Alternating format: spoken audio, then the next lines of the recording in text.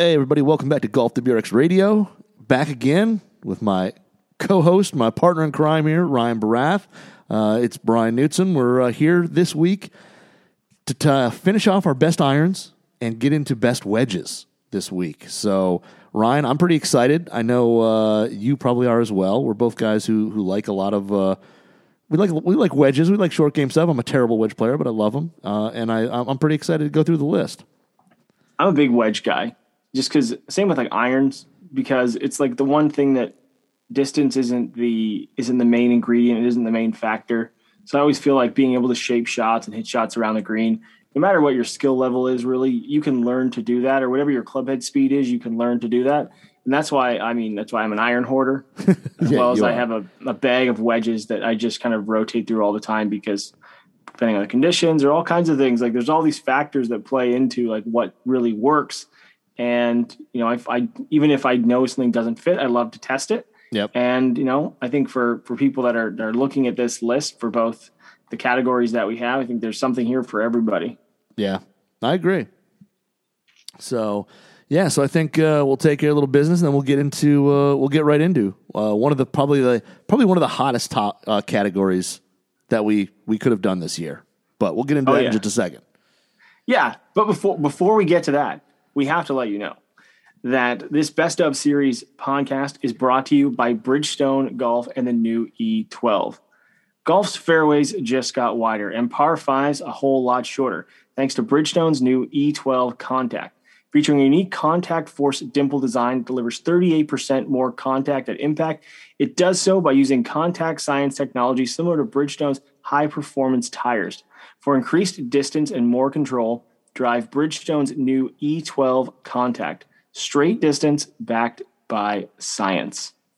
Nice. And you've hit one of the. I have actually not hit the E12s, which is funny. I've not hit any of the E12s, but I think you said that you actually did hit one of the E12s before. Yeah, I got a cool promo pack, and although golf is not currently on my calendar, just based on where I am geographically located at the moment. But when I did get out to play 9 holes, I brought them with me and I used them. And I was really impressed, especially off the tee, because, you know, it's early season. You know when you miss one around the face of a driver. And I hit a couple low ones that I thought were going to like really kind of jump and spin, and they didn't. And I was actually shocked, because I hit a couple balls off the tee. It was a pretty slow day, and it ended up, I would say, 3 to 4 yards behind something that I thought I hit really good. And I'm walking up and I'm going, holy crap, this thing worked. This is fantastic. This is exactly what I was hoping for. So I think it's a really cool golf ball. And I think the science behind it is bang on. I mean, Bridgestone's a big company when it comes to rubber technology. Yeah, that's true. They've got a little bit of history in rubbers and that world. So it's definitely true. But speaking of technology, we're actually going to go backwards, or I guess backwards from an aesthetics point of view. And we start with our first category here of irons. And that is something that I think everyone loves. We talk about it a lot. I know you and I go back and forth on this thing all the time. And it really is, and we've joked about it. We'll be very honest about the whole discussion that, you know, not everybody needs a sports car, but a lot of people need 4-door sedans. And this category is like the sports car of irons, because, you know, you might not be in the market for a set, but you're probably going to look at them because they're pretty awesome. And that is blades. That's right. Yeah, I mean, I think you hit the nail on the head. I mean, everybody wants to have a bag, like a staff bag with some blades in it, and just like that, like cool players setup. You know, that when you're walking on the range and you see that person with that bag full of, you know, whatever blade it is, and you always sit there and go, man, that's just cool. Like, that's just cool. And, you know, most of us, I mean, let's put it this way, pretty much all of us shouldn't really venture into this territory, but it's hard not to. You know, like you said, it's like looking at the sports car that you know you don't need. It really doesn't fit your lifestyle. It really doesn't fit anything, but it's just a pure want. And blades, I think, are that way. And, you know, yes, there are players who can play them. There's players who justify, you know, I'm a 10 with a really, you know, but a solid ball striker. everybody has their reasonings. And if you just like the look, hey, that's cool too. Like, there's nothing wrong with that. But yeah, I mean, they're probably the most impractical iron out there right now with the advancement of, the player's cavities nowadays, the player's distance segment. I mean, there's so many segments out there now for, players who want to look down at a club that has minimal offset, pretty thin top line, but still offers a lot of help. There's so many options in that category that, the blade is it doesn't really need to be used anymore, but it's still around. These companies still sell a ton of them. A lot of these companies and when we go through them, I mean, the first thing you're going to think of when we say the brand, you're going to think of, a blade. So, there's definitely still some value and some interest there from the golfing world.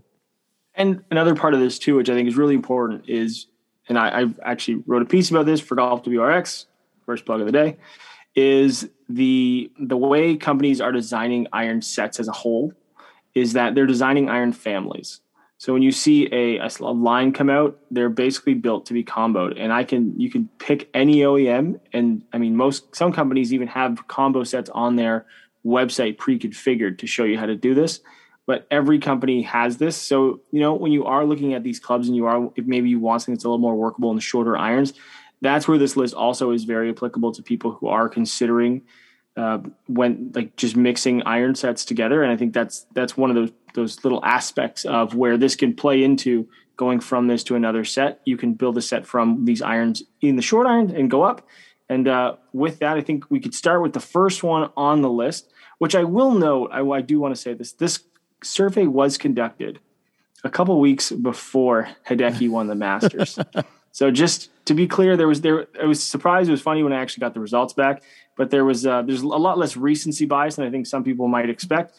And that is the Z Forged, or as I like to say, Z Forged as a Canadian, Srixon iron. That is the number one. And one of the biggest reasons for this from a lot of our fitters was because of the VT sole, which also happens to be in all of Srixon's irons. Yeah, exactly. And that thing, I mean, like one of the comments from the fitters is like it has, the best turf interaction of pretty much any blade that they've been fitting people with. But the funny thing is I've been a forum junkie for a long time in Golf WRX, and it was when this iron first came out, I remember everybody out there saying they were shocked at how forgiving it was. And that's like the first comment from the fitters in our article there is that comment, for a blade, it's pretty darn forgiving. And I remember reading, comment after comment in the forum of guys who have hit this and basically saying the same thing. Like they were really surprised at what they were able to get away with their misses. So when they missed it off the toe and missed off the heel a little bit, whatever, low on the face, they actually still got a decent amount of carry. It stayed on line better.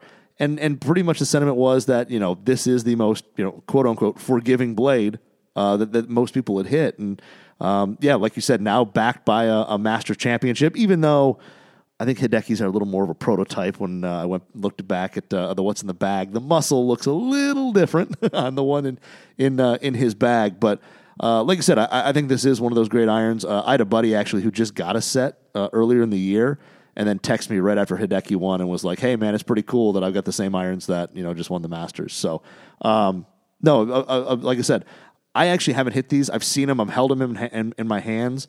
They look great. They're a little bigger overall shape. Like when you set them down, they're a little larger than I think you'd expect. You're expecting this minuscule blade, and it's a little bigger than that, but it's got a great shape. And like I said, from everything I've heard, they've been nothing but a great iron for the people who've hit them or own them. Yeah, and you touched on a really good point here. I think we're going to see some of this as we go through here. Is a lot of the blade irons now, because they're designed to be comboed, they are designed to offer some extra playability. I hate using, I know it is an oxymoron of using the word forgiveness, but you get that extra playability as you move into the longer irons because they're able to relocate the center of gravity, but give it that very clean aesthetic. And what that also does, and it applies to the next iron, which I'm going to mention in a second here, is that the blade length gets progressively longer, and that's one of the tricks that designers will do. And you won't notice it from, say, your 8 to your 7 or your 6 to your 5, but if you put the 4 iron next to the 8 iron, you're going to notice a very large difference, in large being a relative term, from heel to toe, because of the way they design these irons to have this flowing mentality, this flowing center of gravity to help with ball flight. And that is where that idea of forgiveness or playability comes in. And we especially see that in the next iron, which is the Callaway Apex MB. Most noted for the weight screw in the back, which I know from a builder's perspective, a lot of our fitters really liked, because a lot of them do build from scratch. They're not ordering clubs from the manufacturer. They're actually doing it themselves at their own facilities. And they do have that. They have a very smaller blade length. They're very square, but they do get progressively longer heel toe just to offer that forgiveness. And I mean, it's a clean looking blade, even with that screw in the back. I think it actually looks really cool with it. So yeah, I agree. I like the look of this. I remember seeing the prototype Miura forged ones that they made before this came out. I think Aaron Wise, I think, had them first, or one of the guys who had them. Molinari had the first set. Molinari, yep. But they were a great looking set, and I like the screw as well. I think it's a great look, and honestly, I think it transitions well, and it makes the fitter's life a lot easier. And these blades here, I mean, for me setting them down, if you like a little offset, like Adam Scott said recently in a little What's in the Bag video he did on his own show, he likes a little bit of offset in his blades. That's what he grew up on. The Callaway has a little more offset. So if that's something that, you look at some of these blades and they're just, there's zero offset and you don't love the look, the Callaway definitely has a little more offset than some of these to kind of suit that eye. So if it's something that, you notice is missing, definitely the Apex MB is something to look at. Yeah, that's a funny point, actually, because it is offset is something where I don't know if I want to say it has trended to be either progressive or more like one way or the other with iron sets. I know I've gone both ways with this, because depending on how the iron looks, I've really like irons that don't have a lot of offset, but I also have a set of really old, I think they're like Ultra Heg, Wilson's, like a sub brand of Wilson at the time, irons that have a lot of offset. It's an older blade iron. But for some reason, when I look at it, I really like the look with that extra offset, which kind of seems odd. But it depends. It's all about your eye and your preference. And when you get into this category of irons, unless we're talking sole shape, that's a key factor when you're looking at irons and how they transition, how they really appear and set up, because this is a confidence-inspiring thing as well. And we'll talk about this with the other category. But how it looks behind the ball plays a very important factor. And talking about something that has less offset moves into our next iron, which also talks about flow. I mean, we're working with blades here, folks. And that is the MP20, yep, which is part of a series of irons, much like the Srixon or the Callaway to a certain extent, that allows you to build your own set and offers some flow and offers, in the case of Mizuno here, a very classic look with the toe notch and all of those things. Yeah, that toe notch is become kind of a staple of their blades, and I know it went away for a little bit on a couple models here and there, but it's been back for a little while now. But yeah, I mean the Mizuno MP20. I mean, this is the one when you kind of mention increasing blade length a little. I think compared to some of the older Mizuno blades, people always say like the MP33s and stuff like that. These actually do have a little long, to me at least for my eye, a little longer heel to toe length. But it's not a bad thing. Like, I'm not saying that in like a negative way. Like, I actually kind of like it better. It does kind of stretch that top line out a little bit. And to me, my eye almost gives it a little more roundness. It's not quite as sharp on the toe. And for my eye, I do kind of like the MP20 and its shape over, say, something from the early 2000s from Mizuno, which are regarded as legendary. But this one here, I think, too, the muscle on it, as they call it, where the bulge happens, is a little larger on the 20 than some of the other previous blades that Mizuno's come out with. And I think it probably does offer a little more forgiveness or, like as you said, playability compared to, like I said, some of the ones previous in this long line. Yeah, and they did something, and you'll notice this compared to some other companies, which I always find really fascinating. And I feel like Callaway does a really good job with this too, is the top line is a little thicker, a little meatier. So what that actually does, it puts a little bit more mass. It's not a lot, but the way they positioned it is high and low on the face where people are going to miss it. You get some spin robustness. You get some playability when you miss around the face.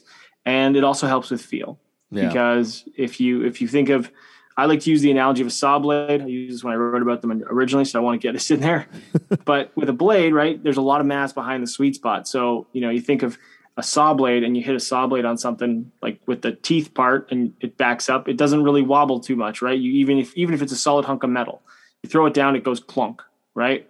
You punch the side of a saw blade or you hit the side of a saw blade with a hammer, that is a viciously awful sound.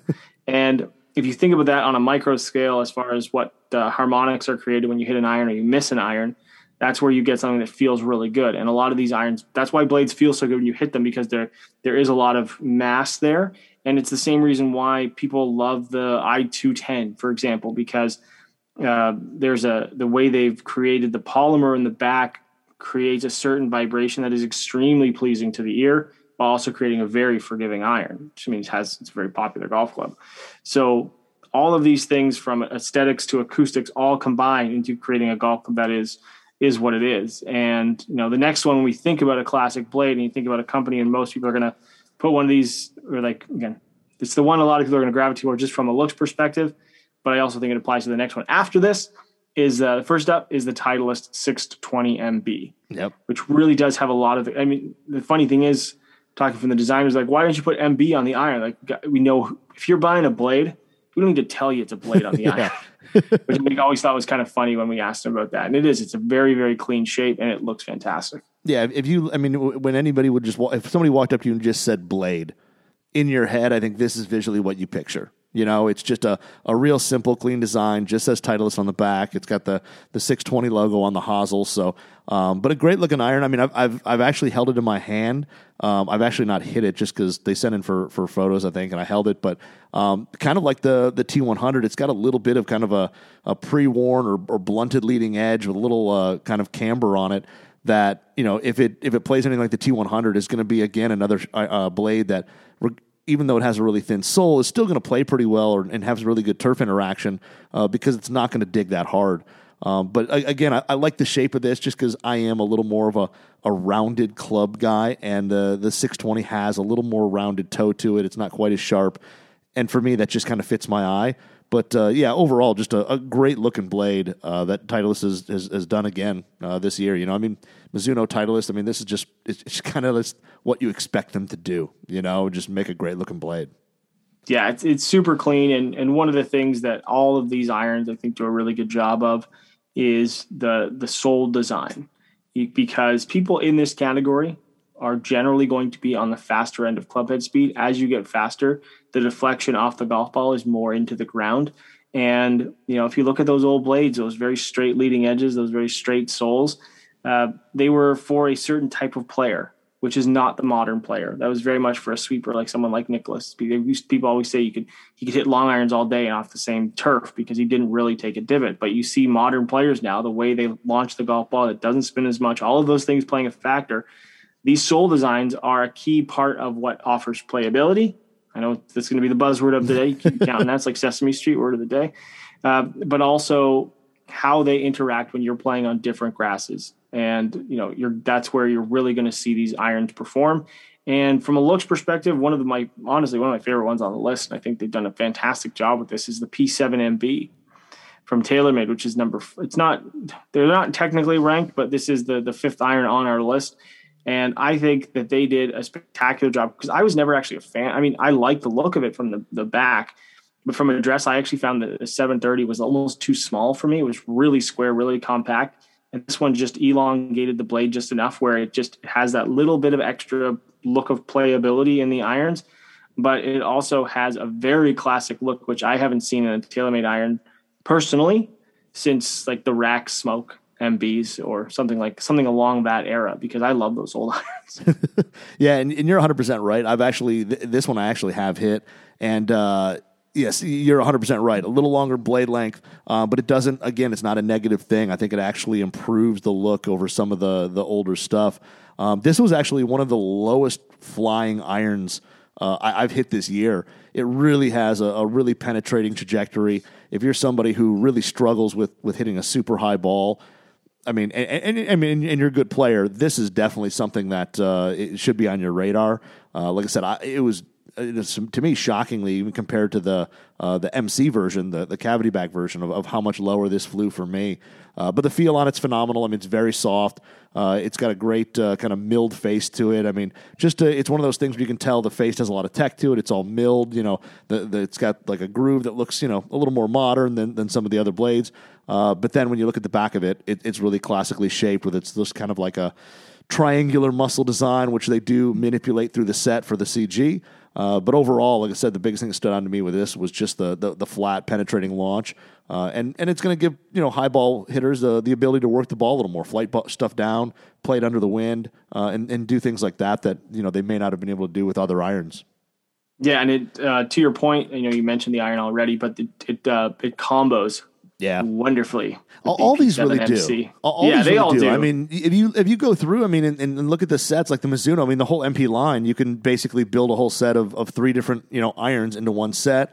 Strixon's the same way. Everything nowadays from all these companies is built to be comboed and to basically, hey, do you need help? Where do you need help? Oh, you hit your 7 iron really well and down, but 5 through 6, 6-5-4, you don't hit real well. Hey, no problem. We've got a more forgiving iron, a higher launching iron, and when you set them down and the looks, it's no longer one's satin, one's chrome, one's this, one's that. Like they all really blend well together. The shapes are consistent, all that.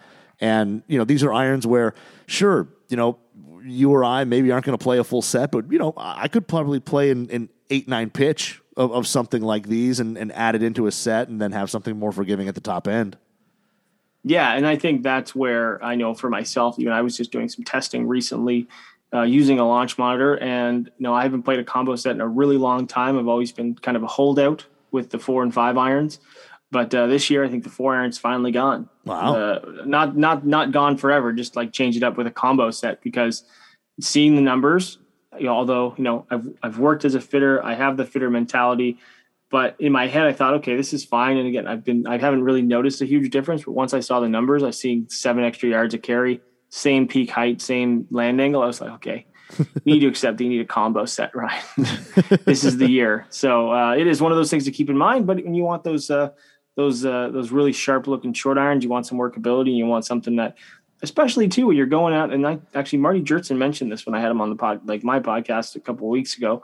He moved on to the blueprints and the shorter irons because of the rough, because, if you they do perform better on the rough because they're a smaller iron. Yep. So, if you do, not that you want to be hitting on the rough all the time, but they do offer options with that. And I think it's really important to consider. Yeah. Yeah, definitely. And you brought up, when we first started doing kind of this best of list, and people were saying, oh, let's do it by handicap, whatever. Well, there's situations where a player who normally, if you just looked at handicap, wouldn't play certain irons, especially blades, even if you did it in a combo set.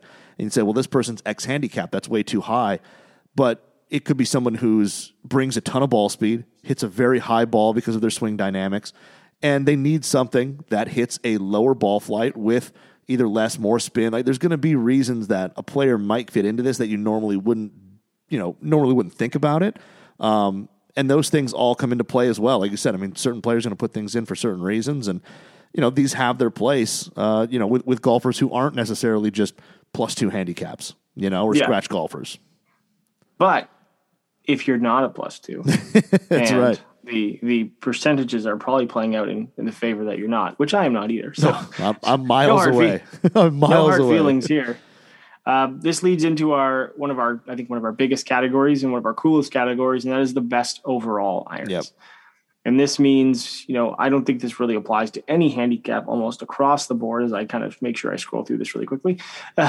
But it's something where I feel, and one of our fitters used this analogy really good. If you lost your clubs and you don't know what to get, and you haven't bought a new set of clubs in 10 years, and you walk and you play like fairly regularly, you walk into a golf store and you pick up one of these 5 irons, you're probably going to get some pretty good results out of them based on either just their design in general or their forgiveness or whatever it happens to be. Overall, you're going to get a great performing set of golf clubs without much effort. And the first on the list, which also was in another top category, and that is the Callaway Apex.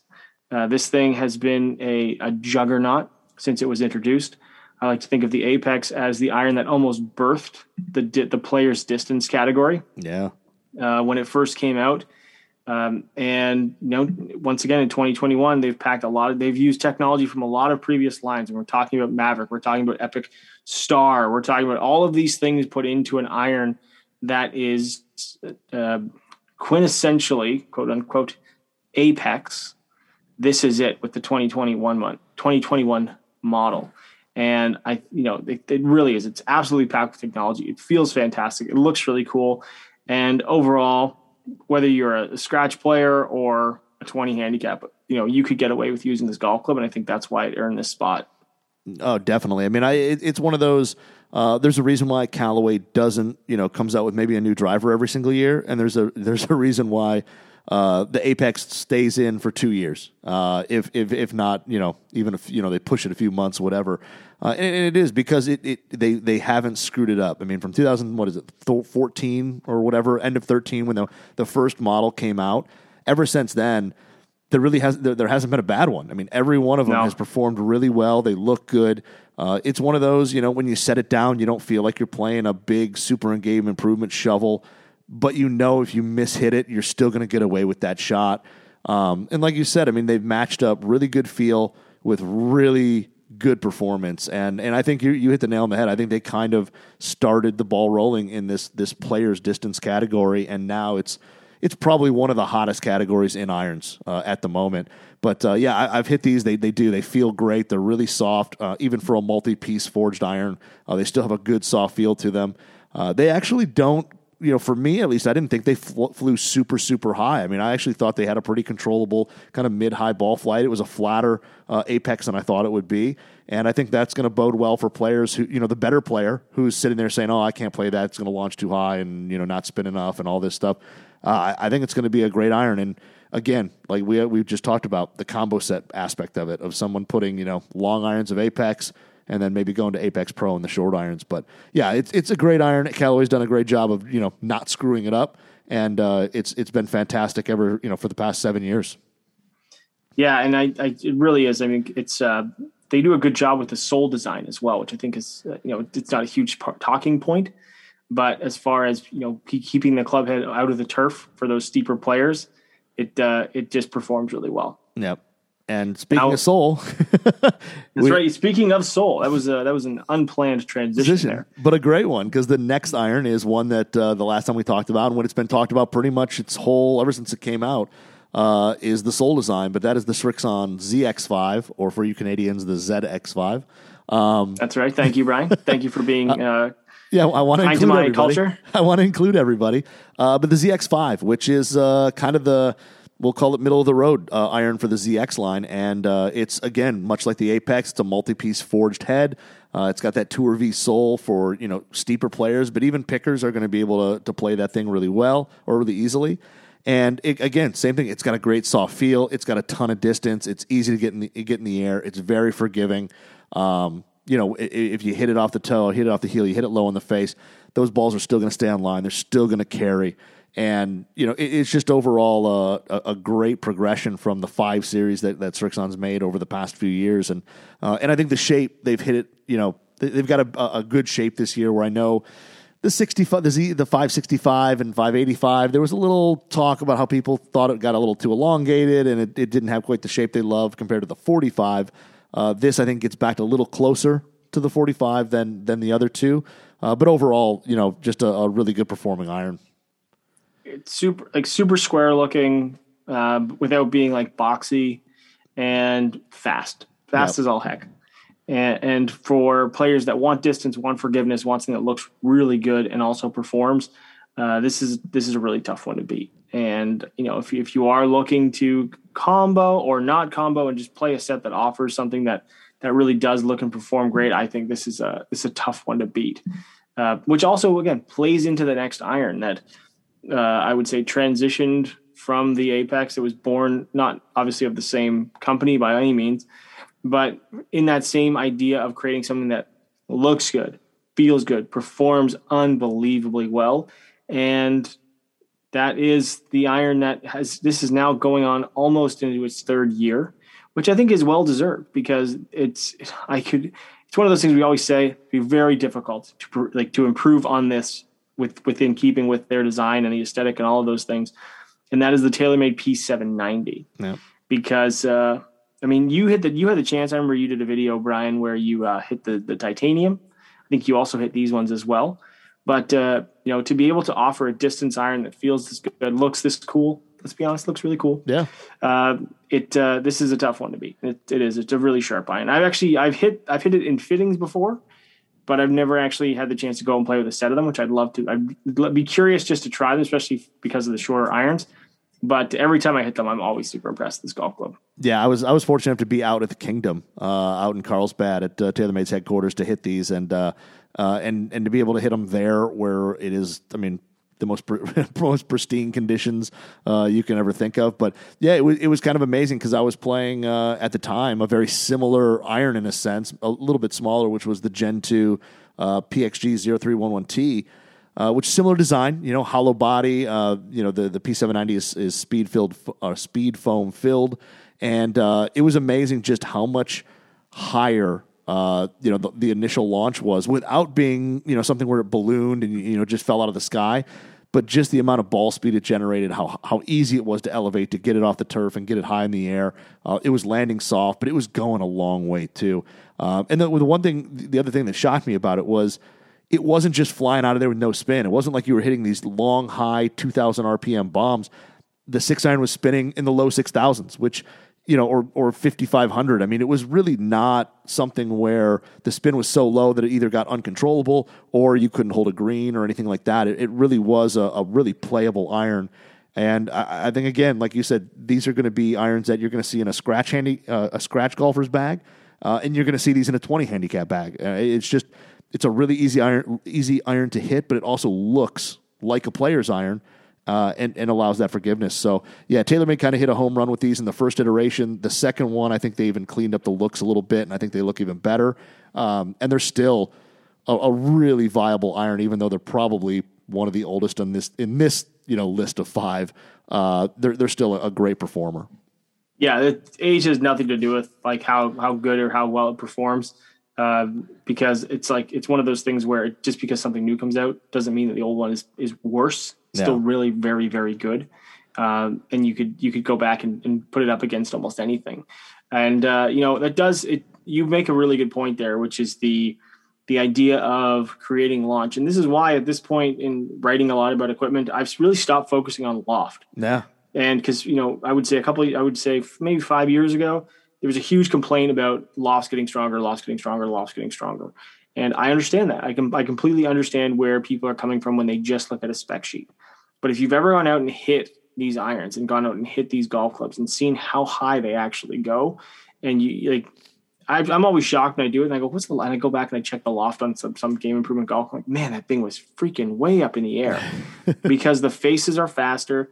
They flex a lot more. The center of gravities are lower than they've ever been. And, maybe I can't say that they didn't do it poorly, say 5 to 10 years ago, but you could find some of those stronger lofted clubs from, say 8 to 10 years ago. And yeah, you're not going to get as much spin or as much height as you would with a modern golf club just because of the manufacturing techniques. But you get the proper gapping even with the stronger lofts. And I think that's something that, don't be a spec junkie and look at all this stuff. Go out and look at the numbers because that's what absolutely matters. And speaking of face flex and creating a really cool iron that appeals to a ton of players is the next one on the list, which is our G425. It looks really clean for definitely like what would be considered more of a game improvement style, but not a super game improvement. There are irons past this, like the 710. Yep. And I wouldn't say the i500 is necessarily in that category, but it is a little cleaner looking or maybe slightly longer heel toe. But I know there's a couple there are ping players, they are ping staffers. That's not a secret, but they play these golf clubs because they don't play that much, but they want things clean. They want things they can get in and out of the turf pretty good. And it goes up in the air and, performs because you can hold greens, which is really important. No, 100%. This thing here, I mean, it is, if somebody was to come to you and say, hey, I need a set of irons, like I don't practice, I don't do anything. I want a set of irons and I just want to go have fun. And I don't really, I don't need a blade look. I don't need whatever. I just want to go. I want to have fun. I want to be able to hit the ball, and I want to be consistent. I think there's, this is an iron that you can easily recommend and feel comfortable about your recommendation. It goes high, it goes really far, and it just goes straight. Like, I mean, and it's typical. I mean, when you think of a Ping G series iron, that's what you expect, and the 425 delivers it just as well. I mean. Like I said, I took it out to the range in kind of this winter when it first started getting warm enough to go out and play. And I think the first 5 balls I hit, I mean, you probably could have thrown a hula hoop out there and they would have all landed there. I mean, the ball just it doesn't take a whole lot for this thing just to go straight. And when you miss it, it doesn't matter. It stays on line. You don't lose a ton of distance. I mean, it is the iron that if you want to enjoy playing golf because you just want to hit it, want to make it easy just to hit the ball straight, hit the ball far, get it on the green, here you go. I mean, the 425 is just that, and I think it's expected from Ping. I'll give it the one slight knock. It's got a little firm feel, but other than that, there's nothing else that you can complain about this iron. You touched on a couple really good points there, which I'm going to elaborate on just a tiny bit. And it's just keywords, which I think people always focus in on. It is a great evolution of the G series. Yeah. Because when people want a forgiving iron, they know, dating all the way back to the G2 now, which when the series was originally launched, that you can go pick a G iron.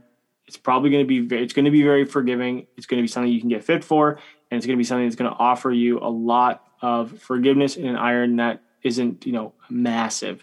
I know when I have people ask me, I have friends from I get the questions all the time, and it's not everyone is not talking 5 handicaps. People asking, hey, I need a set of irons. I don't want to buy new. Obviously, we're talking about new stuff. I always tell people, go find an old G iron, whatever it happens to be from Ping. As long as it's got a nice fresh set of grips on it, it's the right length for you. We can always bend them afterwards. You're going to get a great set of golf clubs. Yeah. And this is just that next evolution of technology and performance and a little bit higher MOI and a smaller club and all of that. And that's why I think it has easily made this list. Yeah. Oh, for sure. Like I said, I'd be kind of more shocked if it wasn't on the list, to be honest with you. Yeah, no, that's a really good point. And actually, so we do have a repeat OEM on this list, which is the next spot, which I think is kind of cool.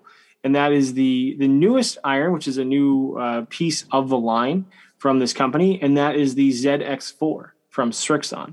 Now, I have not had the chance to hit this, Brian, so I'm going to let you. I think from a looks perspective, it looks awesome. I've seen the pictures of it. But I have not had the chance to hit it, so I'll let you take the whole coverage of this thing, because for me it looks great, but I want to hear about how it performs. Yeah, no, it actually does look really good. I do have to say, I mean, the question when it first came out and I hit it was the first question I got was, how does it compare to the ZX Utility? Because Srixon also makes a hollow body multi-piece ZX Utility iron, and the ZX4 looks very similar. I mean, they're very similar construction, very similar shaped. And the biggest thing was the ZX4's got a little more offset. I mean, not a ton, but a little more offset, and it's got a little probably like thicker top line, but it was pretty similar. But this thing's built kind of like a utility iron. It's kind of like a hybrid-esque build. From the back, it looks great. It's definitely got a wider sole. It's still have the Tour V sole, so it's still not going to dig in the turf. The biggest thing that surprised me about this, because when I saw it or we heard about it coming out, I was just like, this thing's going to be just a low spin absolute cannon, and it's just going to go high and go for miles. And honestly, the biggest thing I noticed with it that I was shocked with was the distance control on it. It wasn't something where you just it just went forever and you kind of didn't know, was it going to go 160? Was it going to go 170? Like, I know some of those really distance irons, you can kind of get that hot spot on the face or whatever. Very repeatable distance, very kind of controlled distance. Like, it wasn't 5 yards, 5 clubs longer than what I'm hitting now. I mean, it was definitely long, but super easy to get in the air. Very repeatable, very consistent, and it actually has a pretty good feel to it. The sound and feel for a hollow body iron that I don't believe is filled with anything actually felt pretty solid. It sounded pretty good. It had just a little click at impact, but the overall performance of it is really good, and I think any type of higher handicapper or mid to high handicapper who struggles with the long irons, needs help launching a 4, 5, or 6 iron, you pair this with the ZX5. If you're not going to play the full set, is a great combo as well. But yeah, this set here, I mean, it is really easy to hit, but you don't sacrifice a ton of feel or anything for it. And like I said, the biggest thing I was shocked with was how consistent the distances were. And with these hot faces, I think a lot of times I expect something different, and definitely didn't get it with this iron. Yeah, I'll add to that point because I remember I did write the launch piece on them, so I kind of highlighted the technology. And one of the cool things that they did with this is in the short iron, they've actually adjusted the grooves, so you have more of a true scoring wedge groove in those. I think it might be 8 to pitching wedge. So it's not you're not just trying to maximize distance. You are trying to really they are scoring golf clubs there. Yeah. So being able to control those shots out of the rough, you're not going to hit as many flyers because of the way they've designed the grooves in the shorter irons to be progressive to help with that is, I think, really cool because they already have loft. They don't need something that's going to help them get in the air. So you need something to actually grab and launch it lower, and grooves that are slightly more aggressive, and depending on how their draft, I think it's draft angle as far as the walls and all of those things. You want the ball to actually slightly launch lower in your shorter irons because there's already a lot of loft on them. That's going to create extra spin, extra friction, and it's going to give you green stopping power in those shorter clubs, both from the fairway and from the rough. Yeah. No, I mean, Srixon, I think this was the one that, we heard rumors about, like there was a lot of rumblings about, there's a ZX4 coming, and everybody kind of was like, like no idea what it was. And then when it hit, it was, I think so far it's probably, judging by this vote as an overall top performer, I believe it's selling pretty darn well. So, yeah, I mean, if you're looking for, max performance without just losing all control or just hitting it far and that's it, I mean, this is, an iron that's going to give you a little bit of everything for sure. Now, that concludes our irons, our best irons. You can check out all of the categories, all of the there's a big kind of overall breakdown that you can find online, and it goes out and links out to all of our various categories that we used. You can also find all of our fitters that we talked to are on the list, so you can find out where they come from. You can find out more about their fitting facilities, anything from bigger companies to literally individuals that are very highly skilled, that work with tour players and all kinds of things like that. They're so much fun to talk to when we go through this. You can find all of that online at golfwx.com and all of these categories. And this brings us to the final part of this, which is our best wedges. And, I think it's one of those things where a lot of people, we talked about it off the top, I think a lot of people overlook wedges, especially when you are in someone where you're maybe, I don't want to focus on the lower handicap, but you are a player that is definitively looking for something in your short game, or you play in various turf conditions, or you play in very specific turf conditions. So either it to be very dry or very wet. Having an understanding of what you're looking for is really important. And we broke it down into two categories.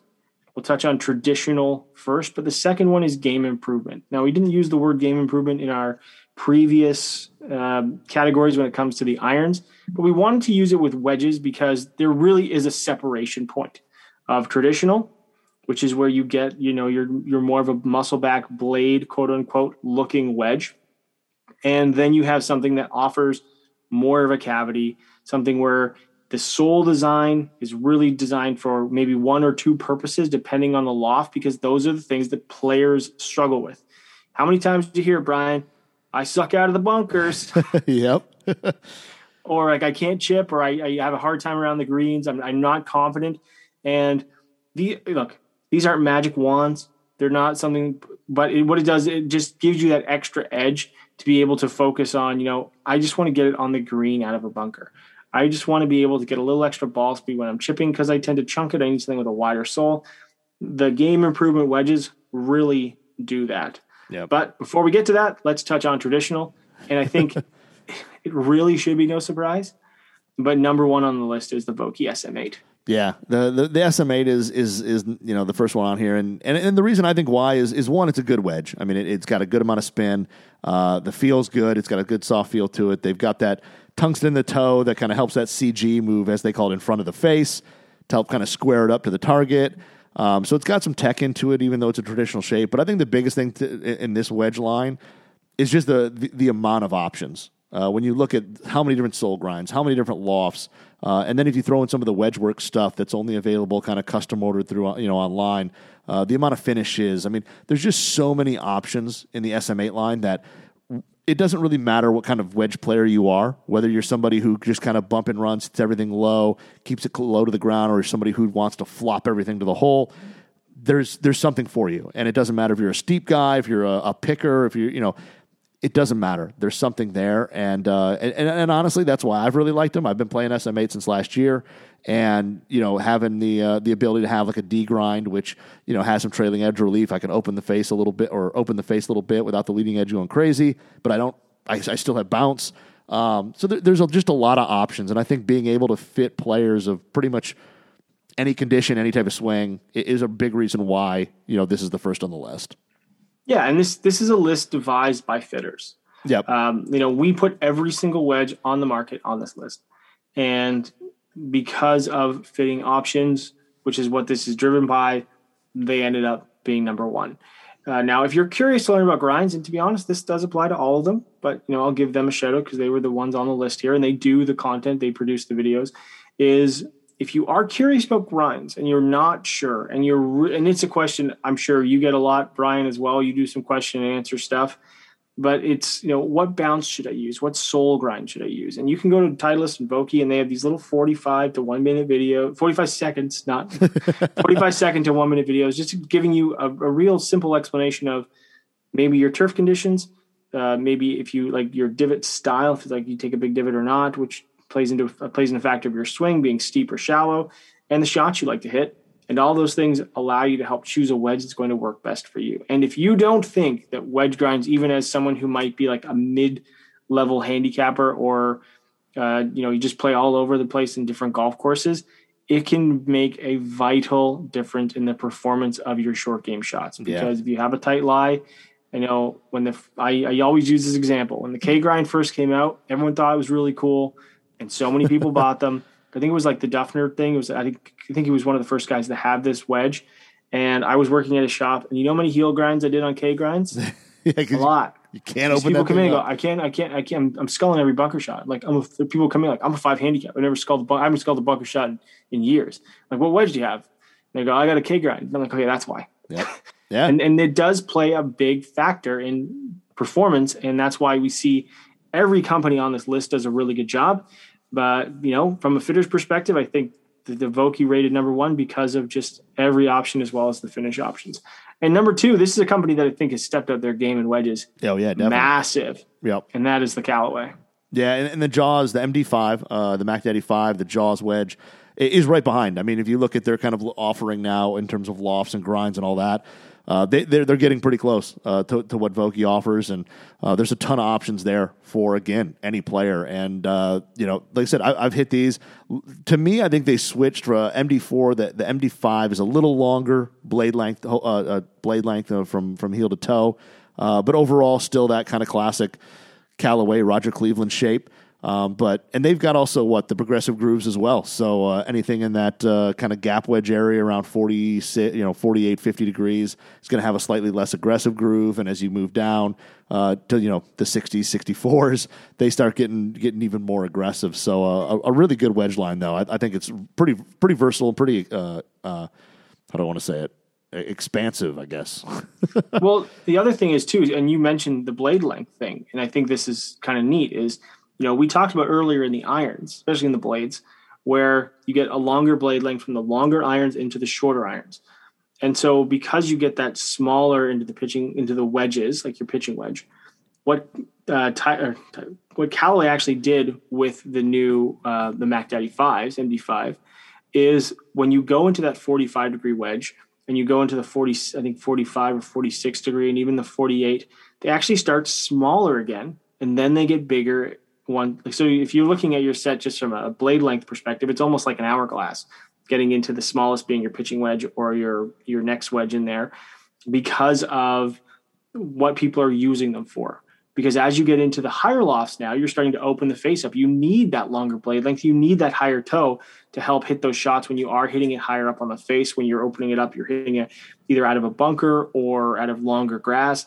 And that's something that I think is really cool with these wedges, because there is a noticeable difference in the shaping. And that allows you to, just like I said earlier with the irons, to be able to mix a set. If you don't want to play a traditional pitching wedge that's in your clubs, you can go with one of these and it's going to blend really nicely. And that's part of the reason why they did it, because they found so many of their tour players wanted that 45, 46 degree like wedge, like a Jaws or like a Mac Daddy style wedge that had maybe a bit more of an aggressive groove or a different soul grind.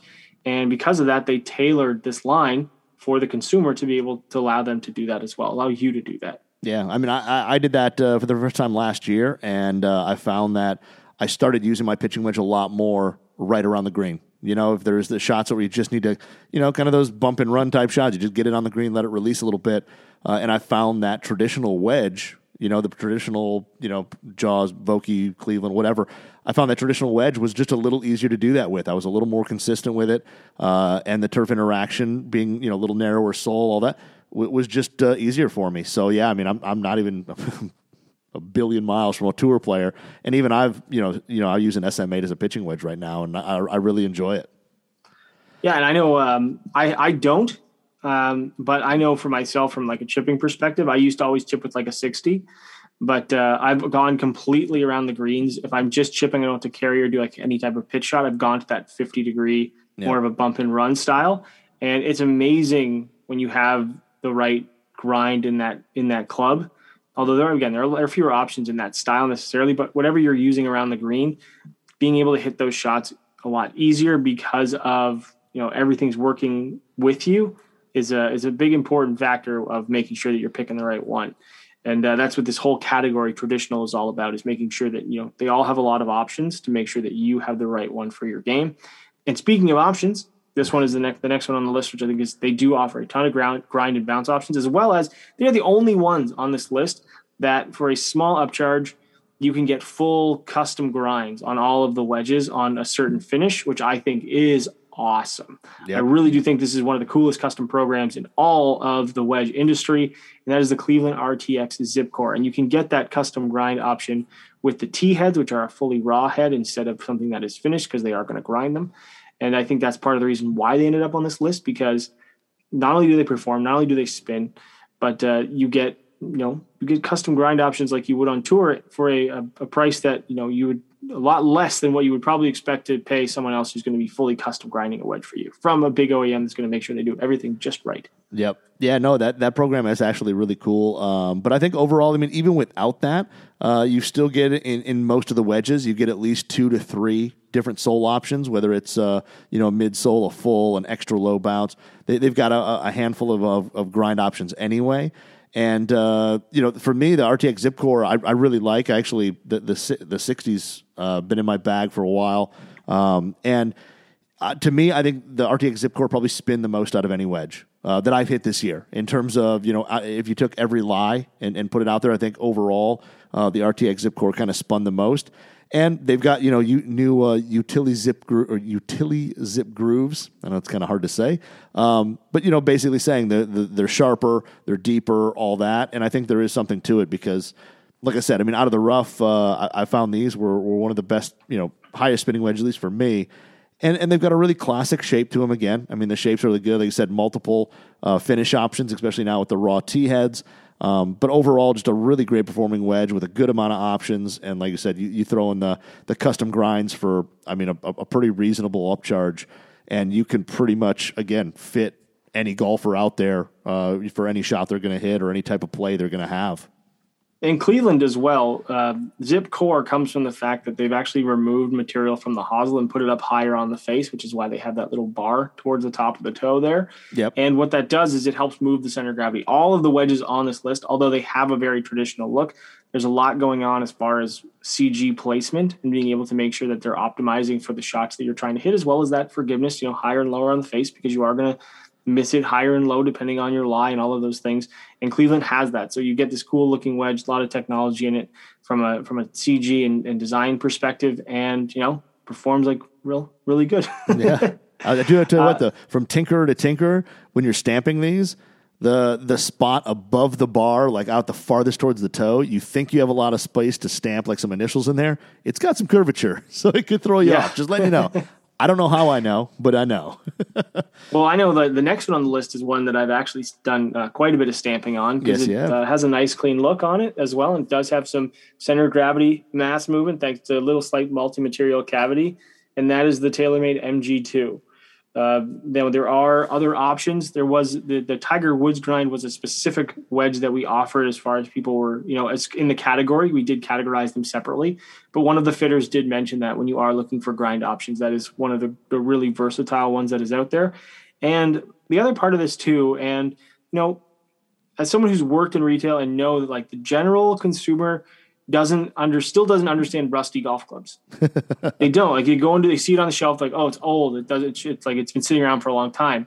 But in some cases, a lot of people want rust because of the glare reduction. And TaylorMade really combined the best of both worlds with this wedge. And they did it, I guess, a couple of years ago now by offering a raw face. So you get the glare reduction. But when it sits in your bag, it's low maintenance. It's got the chrome everywhere else. So it still looks really sharp. And has, again, you have torque technology. You have the movable, the mass moving adjustability in the back. Just from their design perspective, you don't get to adjust anything.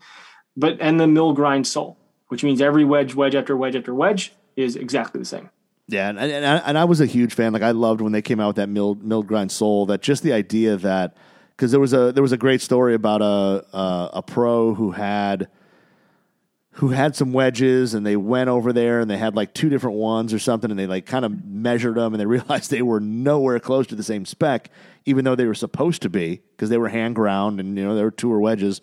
And they basically, laser scanned the one of them and milled it, and they're like, we can make this literally within thousandths of an inch over and over and over and over again without any problem. And I'm like, that's just a really cool thing. I mean, in this day and age, I mean, there's always variables in manufacturing, but to kind of remove one of them and always know that, hey, when you get an ATV sole, it's always going to be this way. It's always going to play the same. It's kind of a cool thing. And I know most of us, probably none of us, have the game to really appreciate it as much as we should. But it's a really cool design. And these here, I mean, we talk about blade length a lot. This wedge, to my eye, has a very short blade length from heel to toe. It's a little shorter. It's got a little kind of sharper, higher toe on it. But overall, a really straight leading edge. I mean, it's a good looking wedge. Like I said, the toe's a little sharp for my eye. I don't necessarily, it's not what I fall in love with. But, it's a great looking wedge, and that raw face, I'm always a fan of rust. So bring it on whenever you can, even if it is only just the face. It is a very compact looking wedge. I consider it more of a classic style or a round style versus the traditional versus a more teardrop shape, which is what we get in a lot of the other ones, like a Vokey or like the Jaws, for example, where it's slightly narrower towards the neck or the hosel of the golf club, and then it gets a little bit more rounded. There is more of a straight appearance to the TaylorMade, which I think matches their irons really well. I mean, that's kind of part of the reason, right?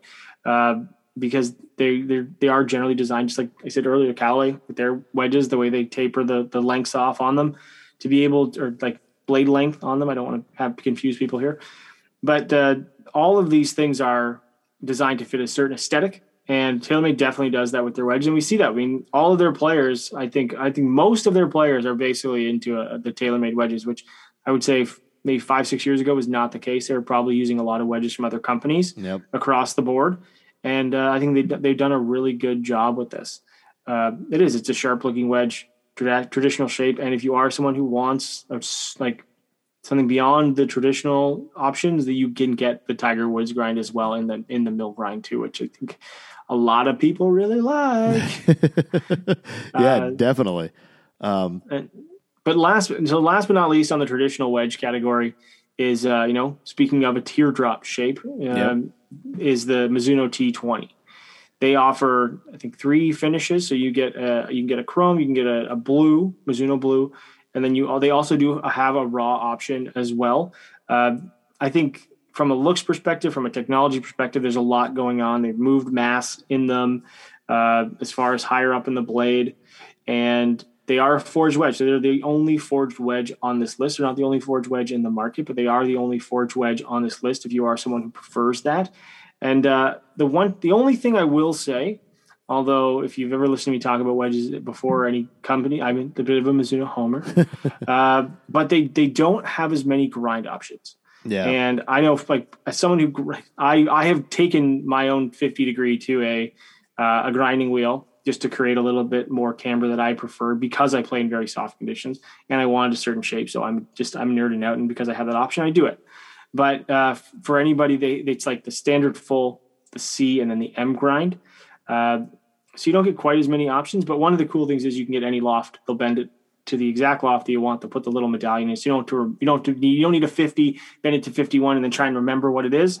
They'll bend it to you 51 from stock, and it'll put the little badge on it, so you never have to worry. That is kind of a cool little touch. I really like it. I always think that's kind of cool. And this is the one wedge on this whole list that I haven't actually hit, which is funny. But the one thing about it that I think is really cool, and a lot of these companies, like, like TaylorMade goes into the mill grind, and, everybody's kind of, finding their little niche of wedge technology that it was kind of absent for a while, and we're starting to see it kind of ramp up with, but what Mizuno has done with basically treating the face to basically, wick moisture away so that you get better contact on the face between the ball and the club. And stuff like that, which nobody ever thought of. I mean, a couple of years ago, probably nobody even thought of it. 5 years ago. And they're the things now where, like they said, the CGs are being, adjusted so differently. They're able to, change these grooves up in these, milled soles. And now you're looking at the face of how do you get moisture away. And they basically treat the groove section of the face.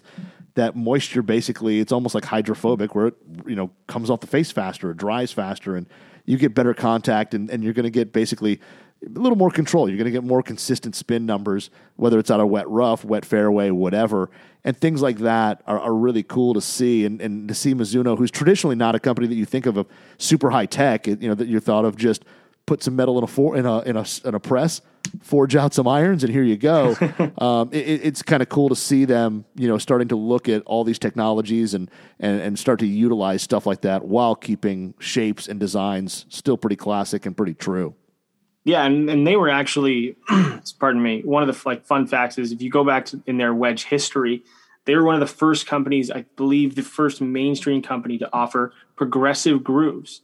So you see it now, basically every company offers this, where there is as you get shallower, wider grooves in the higher lofted wedges, and then you get more of the narrower, deeper grooves, which are going to get contacted at higher speed. They did that, I think it was close to 10 to 12 years ago now, which I think is really neat. So although, again, to your point, traditionally very much I think not so much the case anymore, like basically everyone on this list, but they brought a lot of technology to their wedge game, which traditionally they weren't known for, although they have made advances.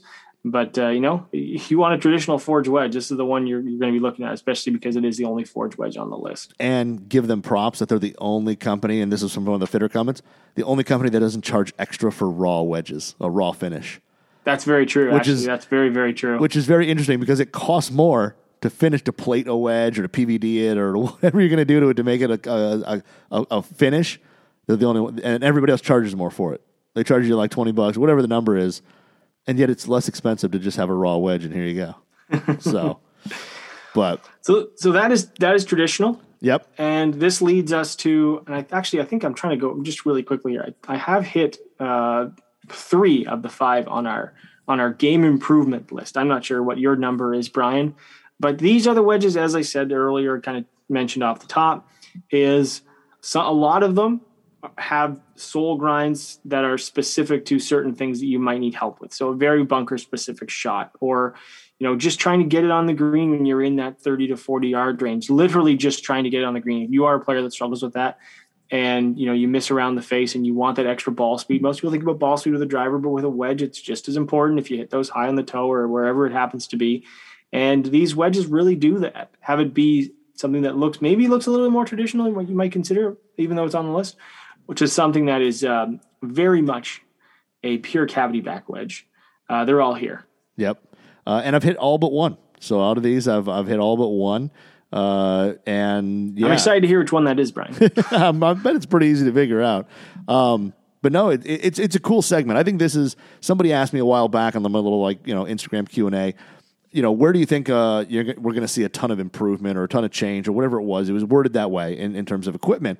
And I said there's 2 things. One, the personal launch monitor space, which I think is going to go nuts. But I said I think wedge technology is really going to get big. I think it's been stagnant for a while, and we're now starting to see a lot of changes happen. And I think this category right here kind of jumps out and just says, hey, there's some changes happening. There's not everybody needs the exact same wedge. Not everybody needs the same wedge that their favorite tour player plays on the weekends. There are people who have different needs, and I think this is kind of that first step in that direction of adding a bunch of technology that we've learned from woods and irons and all the other clubs and putting this into wedges. And I'm pretty excited for this because I think there are a lot of players who at this list, you look at it, really benefit from it. Like I know my dad is huge. Like he plays an older version of one of these wedges, and it's, for him, he doesn't care about the blade length. He doesn't care about anything. Can I get it out of the bunker? Can I get the ball in the green from whatever distance? And that's all he cares about. And that's exactly what these wedges are meant to do. And the first one is, my dad has the older version of it, which is the Callaway Mac Daddy CB, which basically stands for cavity back. And my dad plays the old Sure Out that they made, which again had this one here, wider sole, a lot of roundness to the sole, but a big old cavity back to it. It's got a lot of perimeter weighting to it, a big undercut in it. It's got full face grooves. I mean, everything in there is basically meant to help you with a shot that isn't struck in the center. And the grind's basically a modified W grind, so it's a wider sole. Like I said, got a lot of roundness to it. Going to be easy to get out, use it in the bunker, help with float through the sand. I mean, just everything there is made to help get the ball up in the air, get it on the green, and have some spin on it, and nothing else. And like I said, there's a lot of players like my dad and whatever who that's all they care about. They don't give a crap who plays with it on the weekend. All they want to do is get it on the green and play a little better than they did with their old wedge. Yeah, and one of the things that bunker play is a big one. I see it oftentimes when I'm out playing is most regular golfers struggle terribly with bunkers, and they're literally just trying to get it on the green. And if you give someone a wedge like this or the Sure Out that you mentioned, I know it's not on the list here, it's an older model, but if you just kind of close that club face up a little bit, if you have a 60 or even a 56, and you just slam that wedge into the sand, that ball is going to pop up. Yep. Just shovel. Think of it like a shovel, and you just want to take as much sand as you possibly can. That sole is not going to get it to dig. It's going to keep it going through there as much as it possibly can. That ball is just going to get up, and that's what this wedge is designed to do. And with the full face grooves, and you happen to miss it on the toe, and then what the cavity back does is it doesn't just put weight low, it actually puts weight higher up in the wedge. So when you miss it around the face, you retain extra ball speed. So you get that extra carry. So if you hit a shot out of the rough and you hit it high on the face, and you're carrying a bunker, you got more long grass to carry, it might carry to the fringe and roll up versus, ending up just that couple of yards short and stay in the long rough. And those little things, although they seem simple and they seem almost obvious, it's when you're on the golf course, you don't realize that you did it. And all of a sudden it's like, oh, it's on the green. Oh, thank goodness. That is where these wedges really do a good job of helping golfers. And, I've hit a lot of these different models, and you see that you kind of have fun when you go into the short game and you're like, I'm going to just try and not necessarily bury this golf ball, but I'm going to try some tough lies and see what I can do with it. Yep. Yeah. And they work well. And I think the next one on the list is kind of the one that, in my eyes, was kind of one of the, and I know it's not the first, but it's kind of one of the first. They were kind of the big into marketing it as, the cavity back wedge for the rest of us, which is the Cleveland CBX2. So they've had the CBX line out for a little while now. They've got a couple iterations of it, but the CBX to me was kind of one of those first ones that Cleveland jumped out and said, hey, listen, this is meant for, this isn't meant for our guys on tour. This isn't meant for them. This is meant for everyday players. And they basically, hollow body design, like you said, ton of perimeter weighting, and they basically, but they put, some pretty aggressive grooves on it. So, I think some people think, oh, if I don't get the tour wedge, I'm not going to get the same spin. And, Callaway, Cleveland, all these companies, they're putting the same really aggressive grooves that they put in their tour wedges in these wedges as well, because they want you to hit it on the green, get it to stop, have that greenside control. But the hollow body design of the CBX, I think, has made it a really great wedge. And I've hit it. Actually, it feels and sounds fine. Like, I don't think if you didn't know, you probably wouldn't be able to tell. And that kind of V sole they've got on this, really, I mean, like you say, you can kind of slam it into the ground and it's going to pop the ball up, and it gets through the turf really well. It's wide enough to have some float in the sand. It's just a really versatile a grind or sole design. Yeah, and I think their tagline, speaking of the marketing campaign, and we're not here to push like a marketing idea, but it does ask a good question, is that if you play cavity back irons, and like we're not talking like a player's cavity, small cavity iron. If you play big cavity back irons for game improvement, why are you using a blade style wedge? Yeah. And that's the idea. And that's, you should think about that too, because if, you want forgiveness, you want that extra playability, these are going to offer that to you, because I know I see frustration from golfers, and I'm banging the same drum over and over again, but you are around the greens, A lot of people go to the driving range. They smash drivers. It's nice to be on the first tee and there's people hanging around. You can hit that driver 200 to 250 yards down the middle if you're a higher handicap golfer. And that feels great because you got off the tee. But if it's a short par 4 and then you chunk your wedge, it's like, well, that was great. I just put myself in this position and I've screwed, like I've kind of lost that shot, right? Yep. Well, this just gives you that ability to just, I'm not going to say you're not going to chunk it every time, but it gives you that opportunity when you're around the greens to help save just those few extra shots. So you don't just feel confident off the tee, you can feel confident in your game around the greens too. Yep. But and then the next one is one that I think this is the one you probably thought I had not hit, but I actually have. And this is one that I think a lot of people might not even know exists, again, because I think the stigma of the brand, but is the Mizuno ES21, which is a brand new wedge from them, multi-material or multi-piece construction. And they basically, they still use, a forged face and a stainless body, but it's actually for being multi-piece, I being kind of Mizuno's first, jump into this, or at least I think their first one, I was really nervous about how this thing was going to sound and feel. It's got a big old hollow back on it, and it actually is extremely soft. It feels really good, and it's one of those. It does have, as they call ball speed. It's not driver ball speed, but it's one of those when you do mishit it, it still carries pretty well, and it stays on line. I mean, it was one of those ones I had very, very. I had the bar set very low for it, and it really performed really well. And like I said, the sound and feel of it is fantastic. I don't think you wouldn't know it's a one-piece forged club if you didn't know. Like, it's just it has that solid feel and sound to it. Yeah, this is one of those ones where I was really actually very curious to try because, as I said earlier, I've been a Mizuno wedge player, generally speaking, for a long period of time, and this is very different. And it's kind of like I said earlier about the offset idea, like with irons, like sometimes I like one with offset, sometimes I like the other ones with don't have offset. I can remember the very first PM grind from Callaway, and I just thought it was the ugliest looking thing I'd ever seen. And I saw grooves that go all the way out to the toe, and I'm like, this is ugly. And now I see wedges that have grooves all the way out to the toe, and it doesn't even strike me as unusual. Like the new Adele wedges have that, with the full groove out to the toe. And I'm thinking to myself, okay, that makes sense. That's cool. Like doesn't even cross my mind because your trends change and your philosophy and everything about like what your ideal of what looks stylish, right? I know it's not fashion, but what the idea of like what is new and modern and what's actually helping your game is really going to evolve. And from that point with the Mizuno, they have two different sole grinds in this. There's just a standard and then there's a wide. And I know talking to Chris Michelle, they call the wide one the chunk proof one. So it does have that game improvement element to it. But they don't want to call it a game improvement wedge, but we stacked everything up in this category, and this is what came up. Traditional wedges were included in this category. It was just all the wedges are on both lists. You let the fitters decide what belongs where, and this ended up in this category.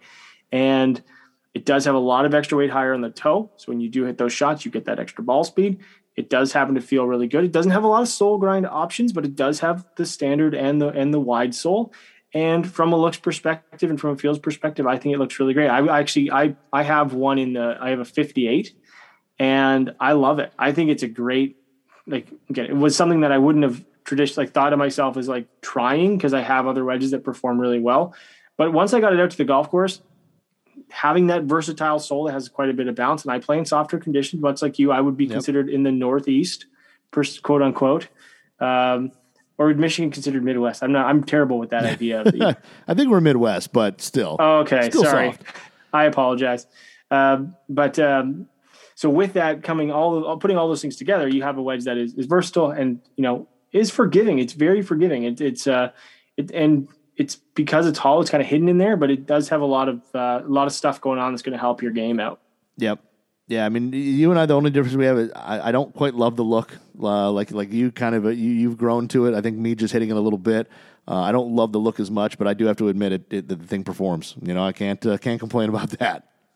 I will say that the high toe is really like a throw off for me because it was something I've never really used other than like old I2 wedges, and even with like the one that's going to be our fifth on the list, even though I bent mine to like 60-degree line angle, which is 3 degrees flat. It almost still looks upright to me because of the toe. It's a visual thing that I have to get over. but when I hit the shot, I see it like fly online or whatever. So it's one of those weird things where, like, it does, maybe depending on what you're getting used to. And this applies to any of those higher toe style wedges, but just focus on ball flight, focus on performance, and you might be surprised, right? I mean, Yep.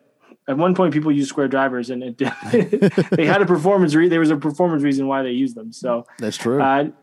Next up is a wedge that is very much in the game improvement category, but we see them used on tour by tour players. And they have a lot of options as far as grind in most of the lofts. But because of the cavity aspect of this, I think that's why fitters put it on this list. And that is the Ping Glide 3.0. And it has, as you mentioned earlier, Brian, Ping almost was the first to innovate in the hydrophobic plating and coatings to help create extra spin out of wet conditions. And just like with the i210 iron, they've used a softer polymer in the back, like the dampener, to make it feel really, really soft. And what that also does is it replaces weight that would normally have been where metal is and create a higher MOI design that also feels really good. And if you want something that is that high toe, more of a, not, I don't want to call it super game improvement style, but they do have the ES grind as well, which has the ES ISOL Ping I2, the very famous wedge. You can get that with all of this modern technology in a classic looking package. Yeah, no, this is the one on the list that I haven't hit. I haven't hit any of the 3.0s. But again, like you said, I think this does fit into the more the more forgiving, the more game improvement wedge, because like you said, they do have some options here, the cavity back aspect of it, and honestly, you can go that I route, that I2 route, which to me has never suited my eye. I've never wanted a set of I2s. I kind of avoid them like the plague. But I understand the concept of why they work so well and why so many people do love them. But if you don't go that route, the traditional 3.0 has a great look to it. It does have a little more offset than maybe some of the other wedges in this list.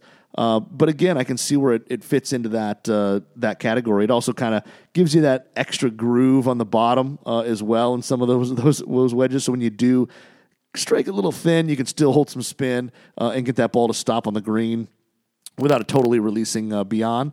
But again, like you said, I think they offer a lot of options in some of the lofts for different sole grinds and different options there. So it totally makes sense. And the Ping stuff, like normal Ping stuff, will probably last you a long, long time because their grooves tend to be extremely durable and they don't wear out very easily. That's for sure. Yeah, and again, from a looks and technology standpoint, everything's packed into this wedge. And I think, although again it does fit in more to the game improvement category, we see players on tour using them. Anybody from any handicap can get along with them. And if you are a lower handicap and you want something that is smaller, they do have that extra wedge, which is the Glide Forged. And those things are small, they're compact, they have a lot of the same technology, but in a very, very small looking package. So if you are someone like a Blueprint player versus an I player, maybe you're going to gravitate more towards that really compact wedge, but that's not what we're talking about here. I'm just saying, like, it does fit everything, but if you are very specific in wanting that other style, they do offer it. And it's kind of similar to the next one, which we have, which is the fifth one on the list. And this is actually one that I haven't had the chance to try. This is one of the ones that I always liked the look of it. I was very kind of nervous when I first saw it. I was like, oh boy, this is really odd. This is different for this OEM. And that is the TaylorMade high toe Bigfoot. Yep. and it's big. I got a chance to hit this again when I was out at the Kingdom, and the nice thing is I got to hit it off some pretty tight lies, which I don't think it's necessarily designed as its pure expertise. But it's big. I mean, it is, when you set it down and you look at it, there is a whole lot of real estate to hit that ball. Good way to put it. There's just a lot of real estate to hit that ball. But I think that's confidence inspiring, and especially for people looking for a more game improvement wedge. They're looking, they don't want to look down and see a tiny wedge head. They want to see some space where, if I don't strike it dead center perfect, I'm still going to be okay. And it does. It's got a wide sole on it. So if you open it up, play it out of a bunker, again, ton of float in the sand. You're not going to get it to dig really easily. That wide sole is also going to help you if you catch it just a little bit fat, chunk it. It's going to get through there pretty easily. The copper color I really do like. The high toe shape, again, that's going to be one of those, do you love it or hate it? It does work. It moves that mass up there. It adds a little bit more groove. And if you hit it high on the face, if you got a ball sitting up in the rough and you get under it a little bit, that ball's going to come out still. It's still going to have a little bit of spin on it, and you're not just going to be dead from that shot. So, the sole, I do have to say, if you're playing like Augusta tight fairways, the sole on this may be not quite as versatile as you'd like it to be, but for the general public and people playing and all, for people playing traditional either munis or country clubs, it's going to play fine in all those conditions, but offers a ton of spin. And like I said, it is definitely a big boy. When you set it down to the regular high toe, you can definitely tell it's a little bigger.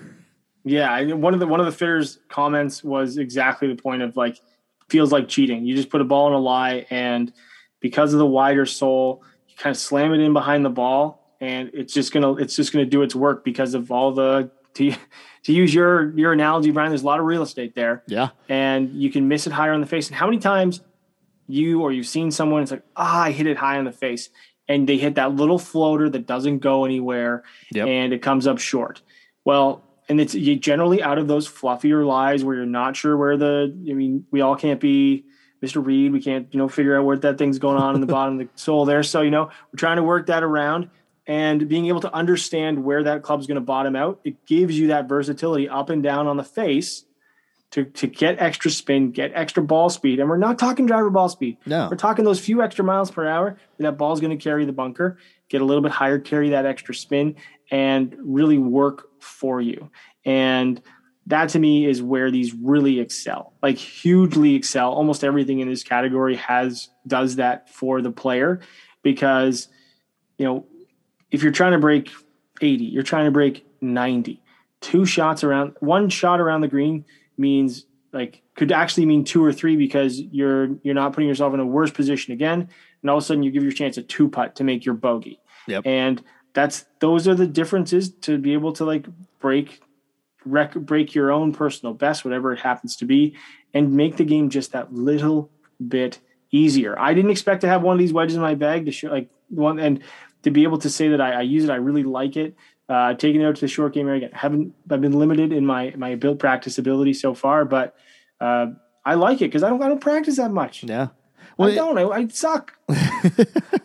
But you made a perfect point. I mean, like you said, you're not even saving one shot. You're potentially saving 2 or 3, because, how often have you had that fluffy lie, you got under it, left it in the rough again, and then had to chip it back on, and, out of frustration, you hit it either, you blow it by or whatever, and all of a sudden then you're 2-putt for double or triple or God knows what. And, these wedges here, any one of them on this list, I mean, those type of shots, it helps you get away with it. And, yes, you're not going to hit it, to 2 inches, but you get it on the green, and then you get your, you pull the putter out, you 1 or 2 putt, and you walk out of there with minimal damage. And, that's what these things are trying to do. And, and also the negative side to it, yes, a wedge like the high toe, if you play super tight, firm conditions, yes, you're not going to be able to open that 60 up, wide open Phil Mickelson style, and hit a big old high soft land and flop shot. From that, you're probably not going to be able to pull that shot off, but. Again, the person who's buying this wedge, that's not a shot that's probably in their arsenal anyway. If you're likely in that playing range or playing style, you probably don't have that shot, and I don't recommend trying it, because you're probably going to take the shit out of one of your playing partners with that ball. Exactly. So, I mean, really, the negative is that, again, those are shots that none of us, most of us shouldn't be trying anyway. So, but yeah, like I said, I really like this category. I was excited when it came on, because I think this is going to be one that, over the next few years, you're just going to see more and more in here. I think every company is going to have some products in this line, and I think it's become a bigger seller and a more important part of the product lineup, in the next coming years. So I'm excited to see where this this segment really goes. Yeah, I mean, there's no chippers on this anymore, right? No. These are not designed to be that. These are wedges that offer versatility, but when you need that help, you can get it. And if you really struggle, there are specific wedges in not all, but quite a few of these from these companies that are almost like, to the point of the CB, almost like a bunker specific wedge where you can just slam it into the sand in almost any sand condition, and you're going to get the ball up in the air and get it on the green and put yourself in a position to hit your next shot, not where you just did. Yep. And that is really the biggest thing with this category. And, they put a lot of technology into this. They put a lot of time into this. And I think that this really is a category where if you're on the fence, maybe you're not a big practicer or you just struggle, be honest with your game, self-assess, and say, you know what, it's okay to have one of these cards in my bag because if I save 3 shots around, I'm going to feel maybe a little bit happier. And, maybe I'll pay for that wedge by taking a few bucks off my buddies who's stuck a bunker shot and left it in the sand. So, yeah. And like I said, if you've got a goal of breaking, whether it's 100, 90, 80, whatever it is, I mean, if it's something like that and, playing a wedge that isn't, what Justin Thomas plays on the weekend, but it saves you 2 strokes and you shoot, 98 instead of 100, I mean, that's a pretty huge deal. So, that was our final for the best irons and best wedges. Super excited that we got through all this. I think the next one we might be looking at maybe some member choice stuff later on that we can kind of talk about. See what you guys think. See what you listeners, you forum members, all that are feeling, and we'll maybe talk about that. But if you have any, if you want to read anything more about any of these lists, anything, definitely check out golfwrex.com.